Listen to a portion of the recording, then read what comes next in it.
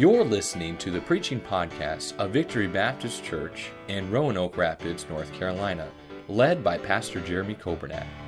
It is our desire that you will be helped by this Bible message.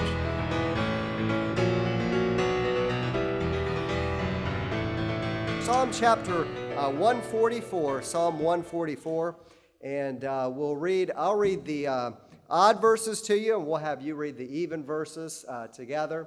And when you find your place there, if you're able, if you could please stand in honor of the reading of the Word of God. The book of Psalms, we're looking at Psalm 144. And when you find your place there, say amen. Amen. That's most of us.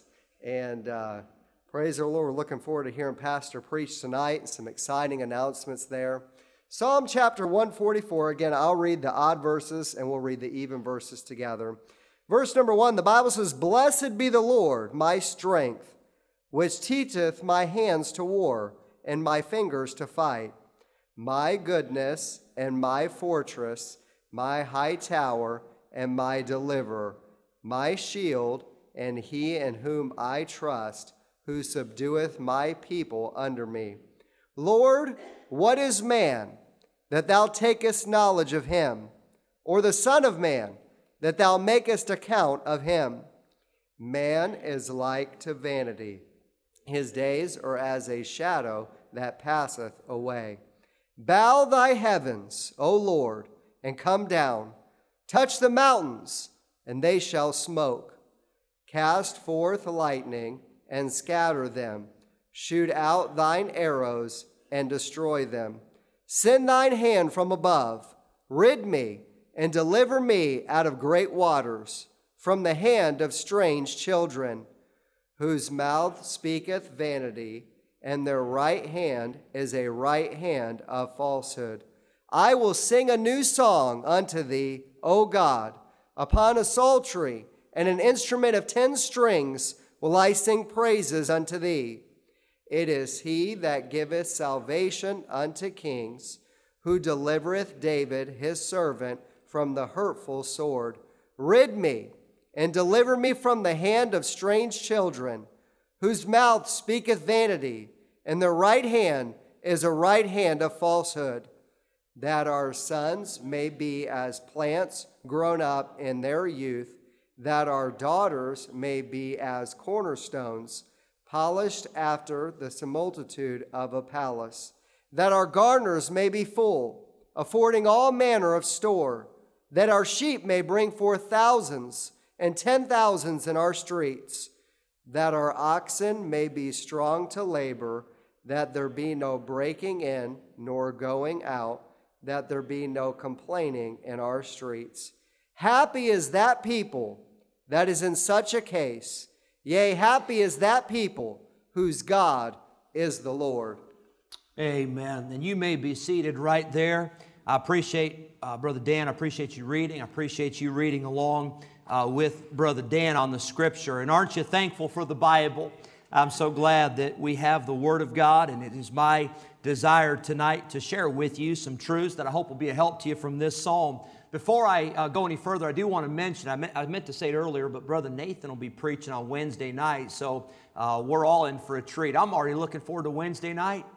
We might just dismiss and go home and just come back Wednesday night. That'll be good. And then I'm sorry I didn't introduce last week, but Dale and Ann, we're so honored to have you folks here. And Maurice, we're so glad that you're here. And Mike, you folks know Mike. He's been visiting with us. And it's good to have visitors. And it's good to have folks that come and join us for church. And we're honored that you're here. And you know, for folks that are visitors online, we got a lot of folks who've been watching online who are new to our church, and we're excited about that. And God has been so good to us, just all that He's done.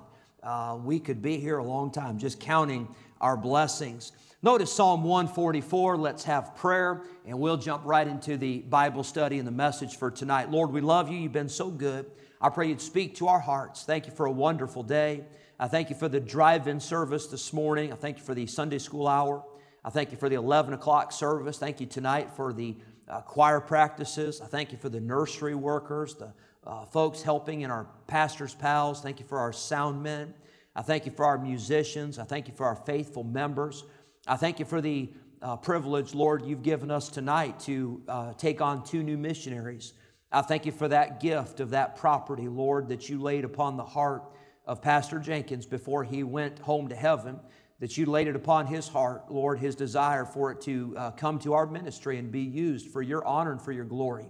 And Lord, we do not take for granted the blessings that you have bestowed upon us.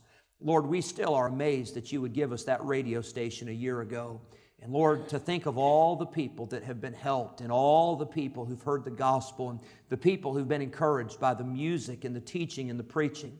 Lord, I pray that we would always be very careful to give you the honor and the glory for anything and everything good that happens in this place. And Lord, for anything that happens that's not good, Lord, we know who's to blame for that. That's on us. But Lord, everything good and all of the blessings are because of you. We thank you and praise you. In Jesus' name, amen. Psalm 144, verse number 1. It's a very interesting verse. It almost kind of seems like it kind of stands out as a little bit odd unless you think about the person that's writing it. The person that's writing this psalm is a man by the name of David. We know him as a shepherd boy. We know him as a king, but also let's not forget that David was one of the mightiest warriors to ever live. It really started before Goliath, but God empowered David with his bare hands to kill a lion and to kill a bear. And those were confidence builders. So for David, when he saw Goliath, he told King Saul, he said, I'm not worried about this guy. I'm not worried about this Yehu. God's helped me to kill a lion and God's helped me to kill a bear, and God can deliver Goliath into my hand. And of course, God used David that day to defeat Goliath. After David had defeated Goliath, the people, they were already getting on board. They were already excited. They began to sing songs in the streets. Saul has slain his thousands, but David his 10,000s. They were marching in the streets, congratulating and cheering for this young man who had become a warrior in Israel. Not only did David defeat Goliath, but David became a mighty, powerful general that led God's army and God's people against the nations surrounding. As a matter of fact, they had a certain group of men who were the elite forces of the day. And they named those men David's mighty men.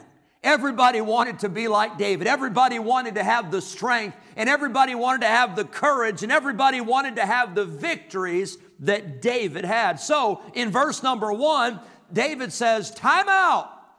I want to give all the glory for any victory I've ever won. For any battle I've ever fought, I want to give all the glory to God because He's the one that taught me how to fight. Blessed be the Lord my strength, which teacheth my hands to war and my fingers to fight. Notice that first phrase, blessed be the Lord my strength. Can I remind us all tonight that God is not just part of our strength. I was talking to Brother and Mrs. Askew before choir practice, and they caught me in the fellowship hall. A lot of people have caught me in the fellowship hall. I like to go in that kitchen. And I don't raid the refrigerator, but I do go by and I have a visit with that coffee pot.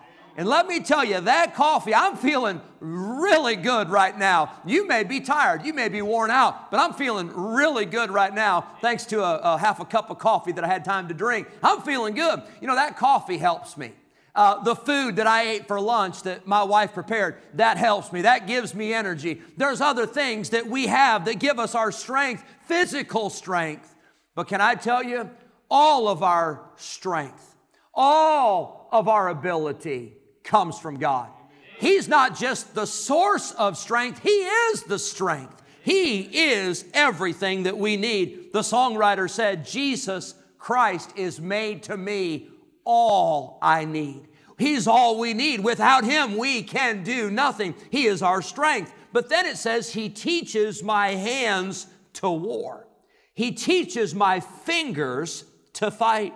This psalm was probably written and probably recorded shortly after the battle with Goliath. You see, God has to teach us, and as we talked this morning and spoke this morning, we're in a battle.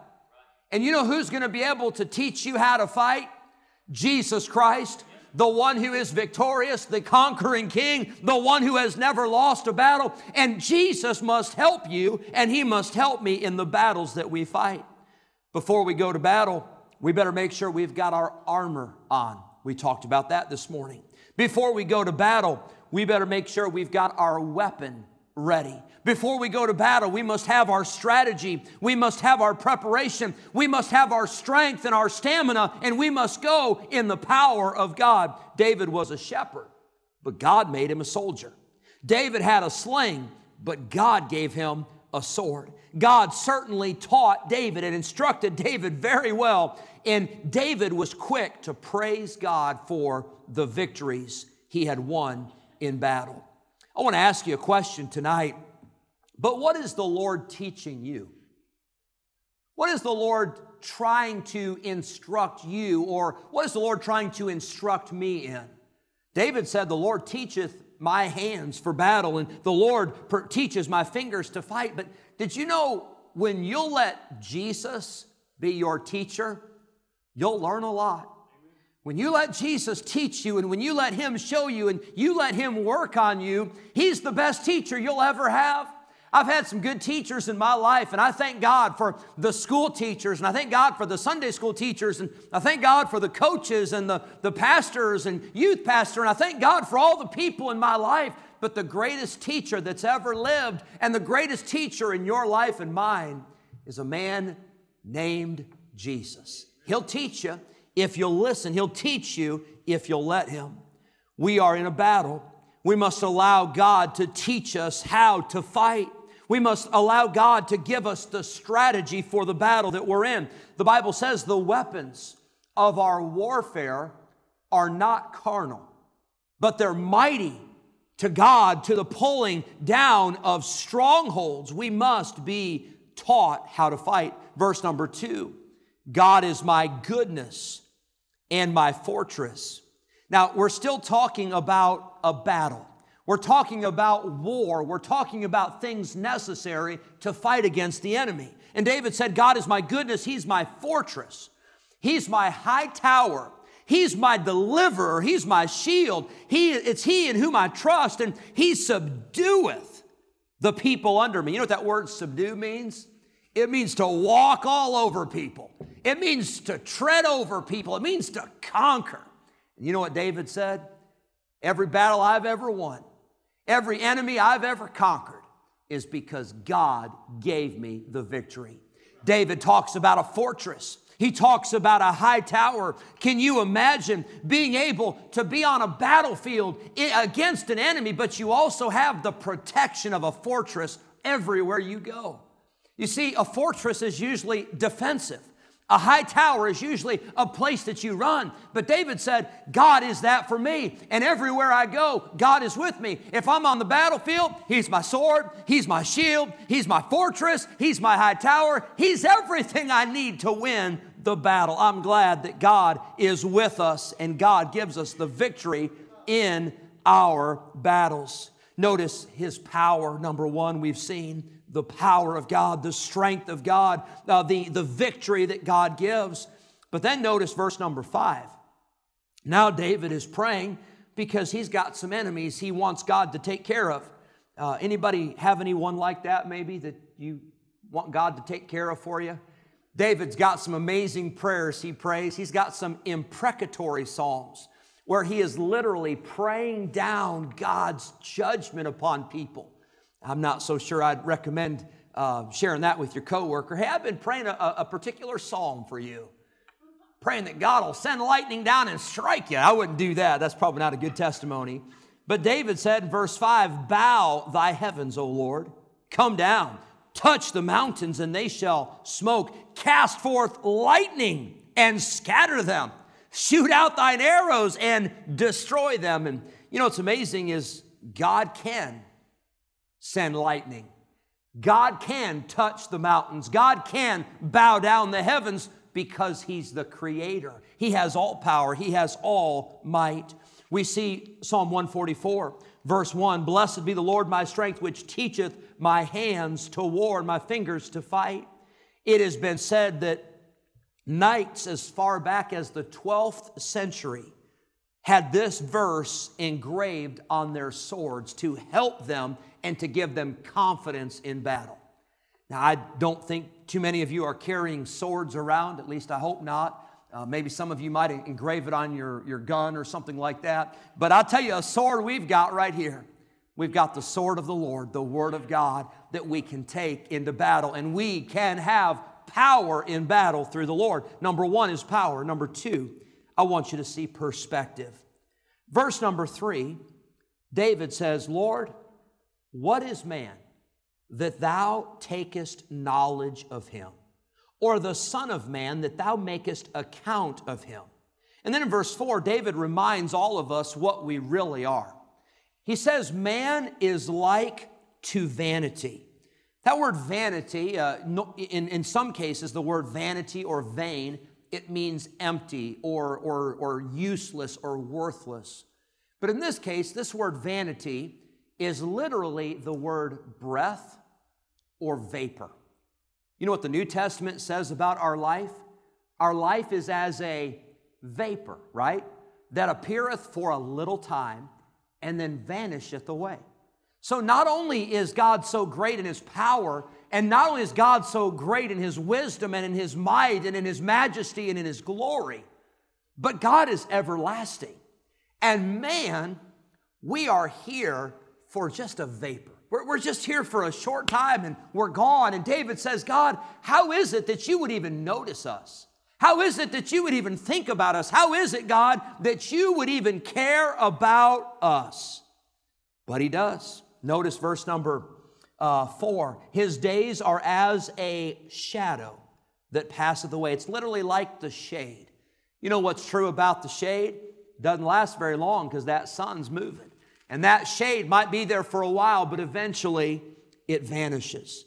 And God has given us life. Our life is so short. But David's perspective, he said, Lord, I can't believe how good you've been to me. God, I can't believe that you would care about me.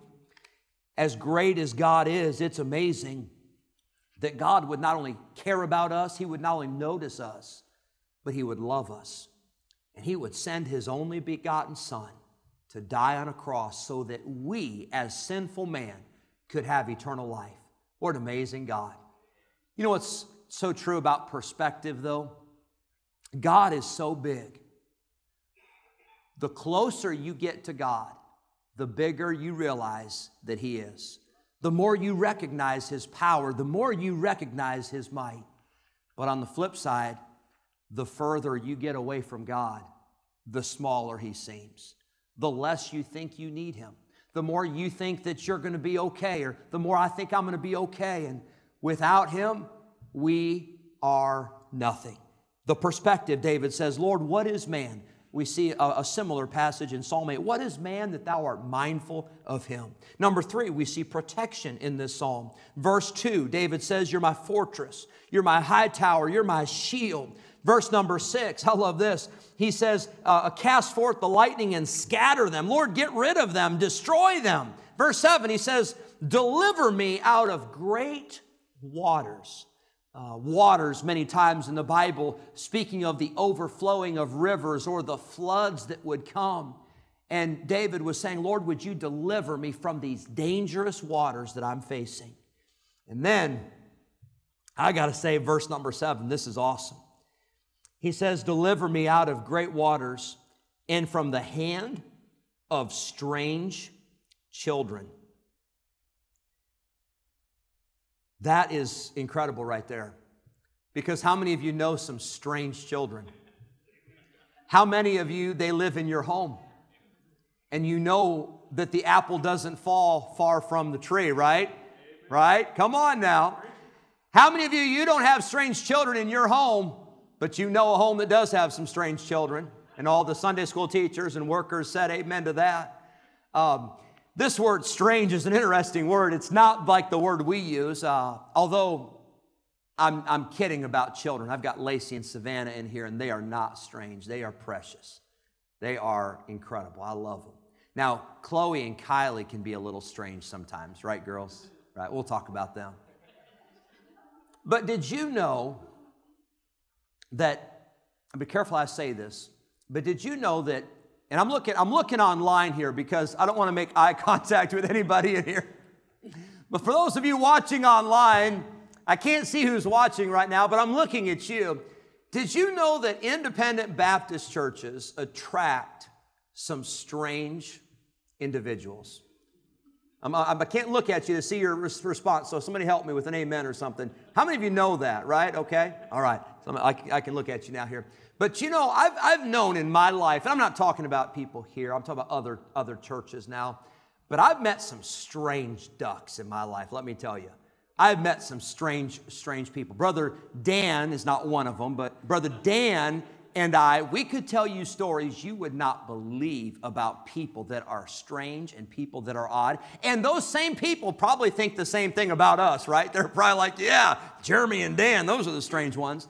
But I've known some strange people. This is not what it's talking about, strange children.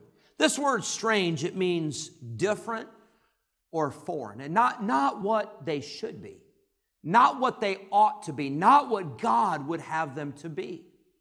Now, if children are strange, if children are different, if children are not the way that God would have them to be, you know, many times where that responsibility falls on the parents.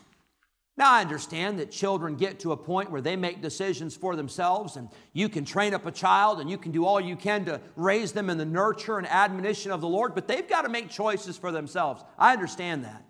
But this is not what David's talking about here. He's talking about children that were strange. The Bible uses that word strange to talk about a strange woman in the book of Proverbs. The Bible talks about strange flesh. It's something that is foreign. It's something that is not right. It's not the way it should be.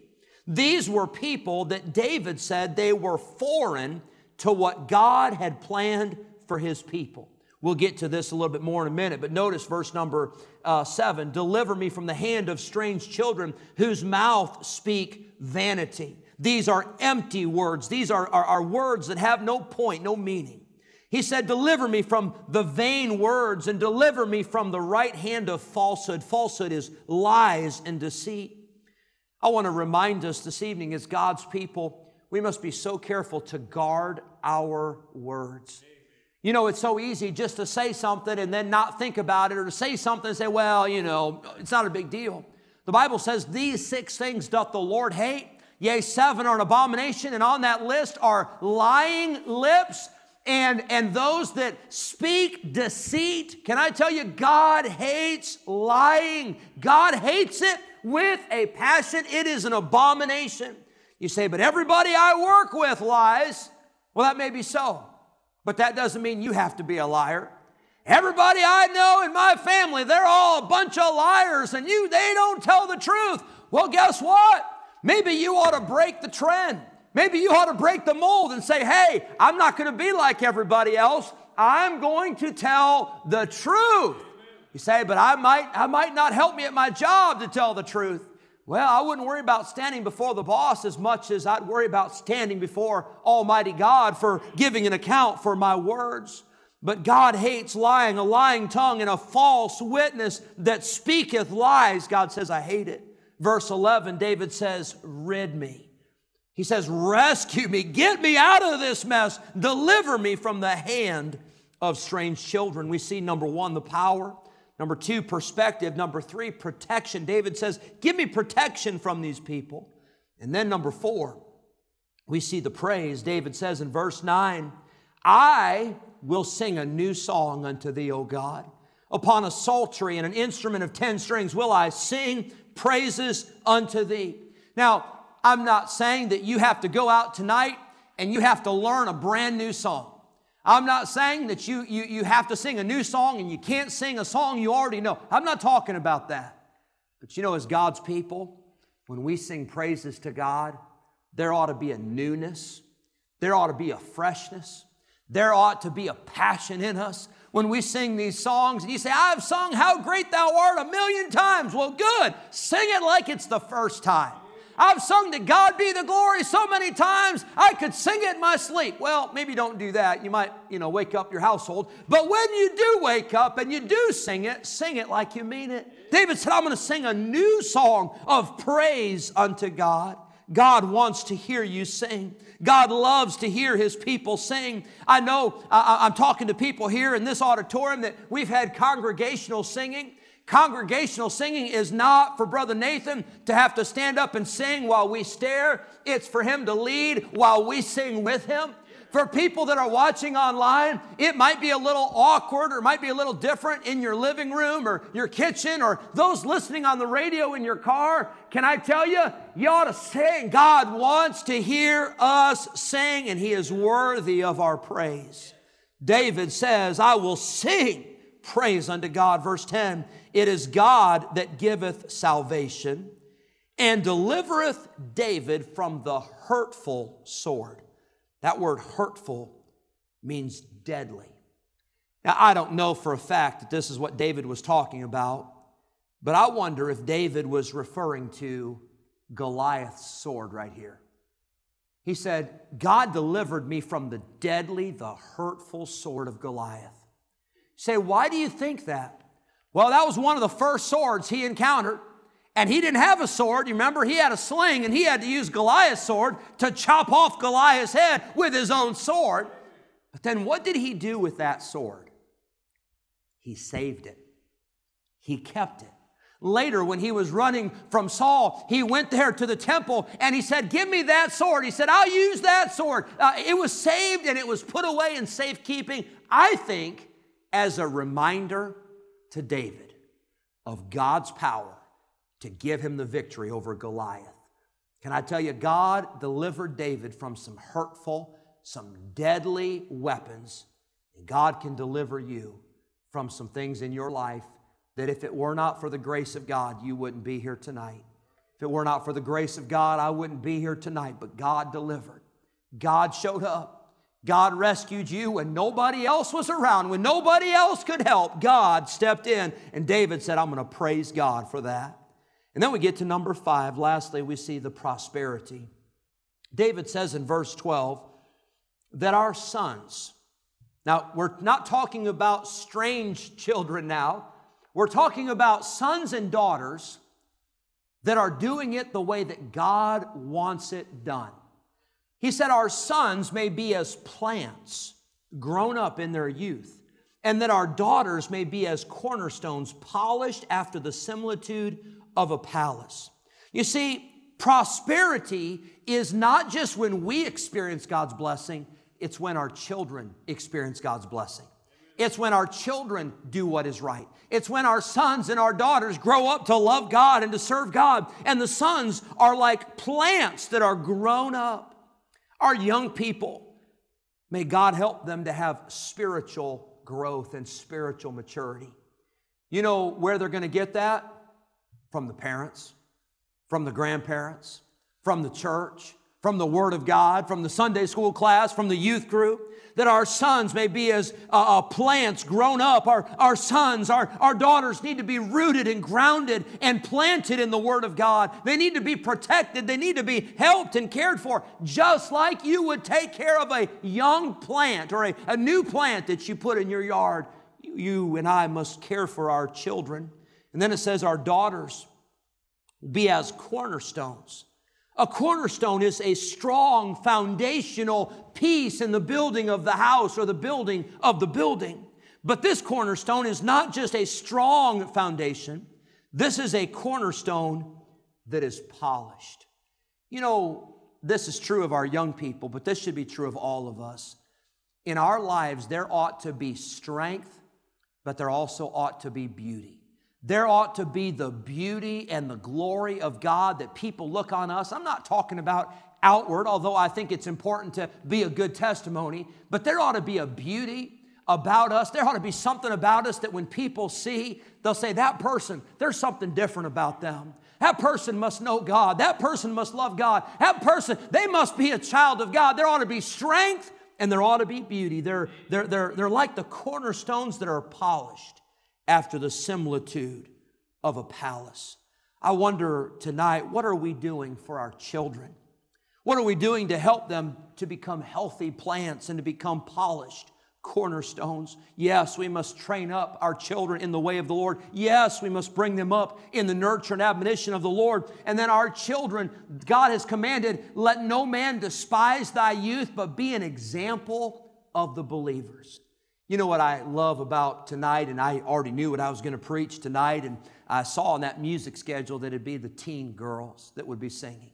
And didn't they do an amazing job? It was a beautiful song, and they all stood up here and sang and glorified the Lord. I appreciate Brother Nathan, Miss Grace. Thank you for working with them. Thank you for playing the piano. But can I tell you this? It ought to be our goal, not just to have a church with adults, not just to have a church with 40 and 50 and above, but there ought to be a church with the nursery kids. And there ought to be a church with the elementary kids, and there ought to be a church with the middle school and the high school and the college-age young people and the young adults in their 20s and 30s. And there ought to be some people that will grow up and will become healthy plants and polished cornerstones for the glory of God. Verse 13, David says that our garners, that our barns may be full, affording all manner of store, that our sheep, this is interesting, I wonder why David would be thinking about sheep in this psalm. He was a shepherd, wasn't he? He said, and Lord, it wouldn't be great if our sheep were bringing forth thousands and 10,000s everywhere we turn. Wouldn't that be great? That'd be a success. That our oxen may be strong to labor, and that there be no breaking in nor going out. He said, Lord, it sure would be great if your people, they weren't trying to get out. It sure would be great if the bad guys weren't trying to get in. It'd be just great if we just had peace, if we just experienced prosperity, if we experienced your blessings. And then he says this, and wouldn't it be great if there would be no complaining in the streets? I'd actually be happy if it would just be no complaining in our homes. That'd actually be a good place to start. I'd be happy if we'd say, let's just not have any complaining in the church. Let's just not have any complaining in the car on the way home. I mean, let's just have people that want to rejoice in the Lord. God hates murmuring. God hates complaining. And David says, Lord, we want your blessing where there's no more complaining, no more griping, no more whining, no more fussing. And then he said, verse 15, happy is that people that is in such a case. Well, how do we get to that spot? How do we get to that condition where we say, hey, the children are doing good and our barns are full and we're seeing God's blessing and we're seeing prosperity and people are getting along and there's no complaining? How do we get to that point where we're happy? It says, happy is that people, here it is, whose God is the Lord. When you make the Lord first place in your life, and you put God on the throne in your life, can I tell you something? The blessing of God is following after that. You and I experience God's blessing when we do it His way. Happy, not the people who do what they want to do, but the people who do what God wants them to do. Thank you for listening to the preaching podcast of Victory Baptist Church in Roanoke Rapids, North Carolina, led by Pastor Jeremy Coburnack. For more information about our ministry, please visit our website at vbcrr.org. May God bless you as you serve Him this week.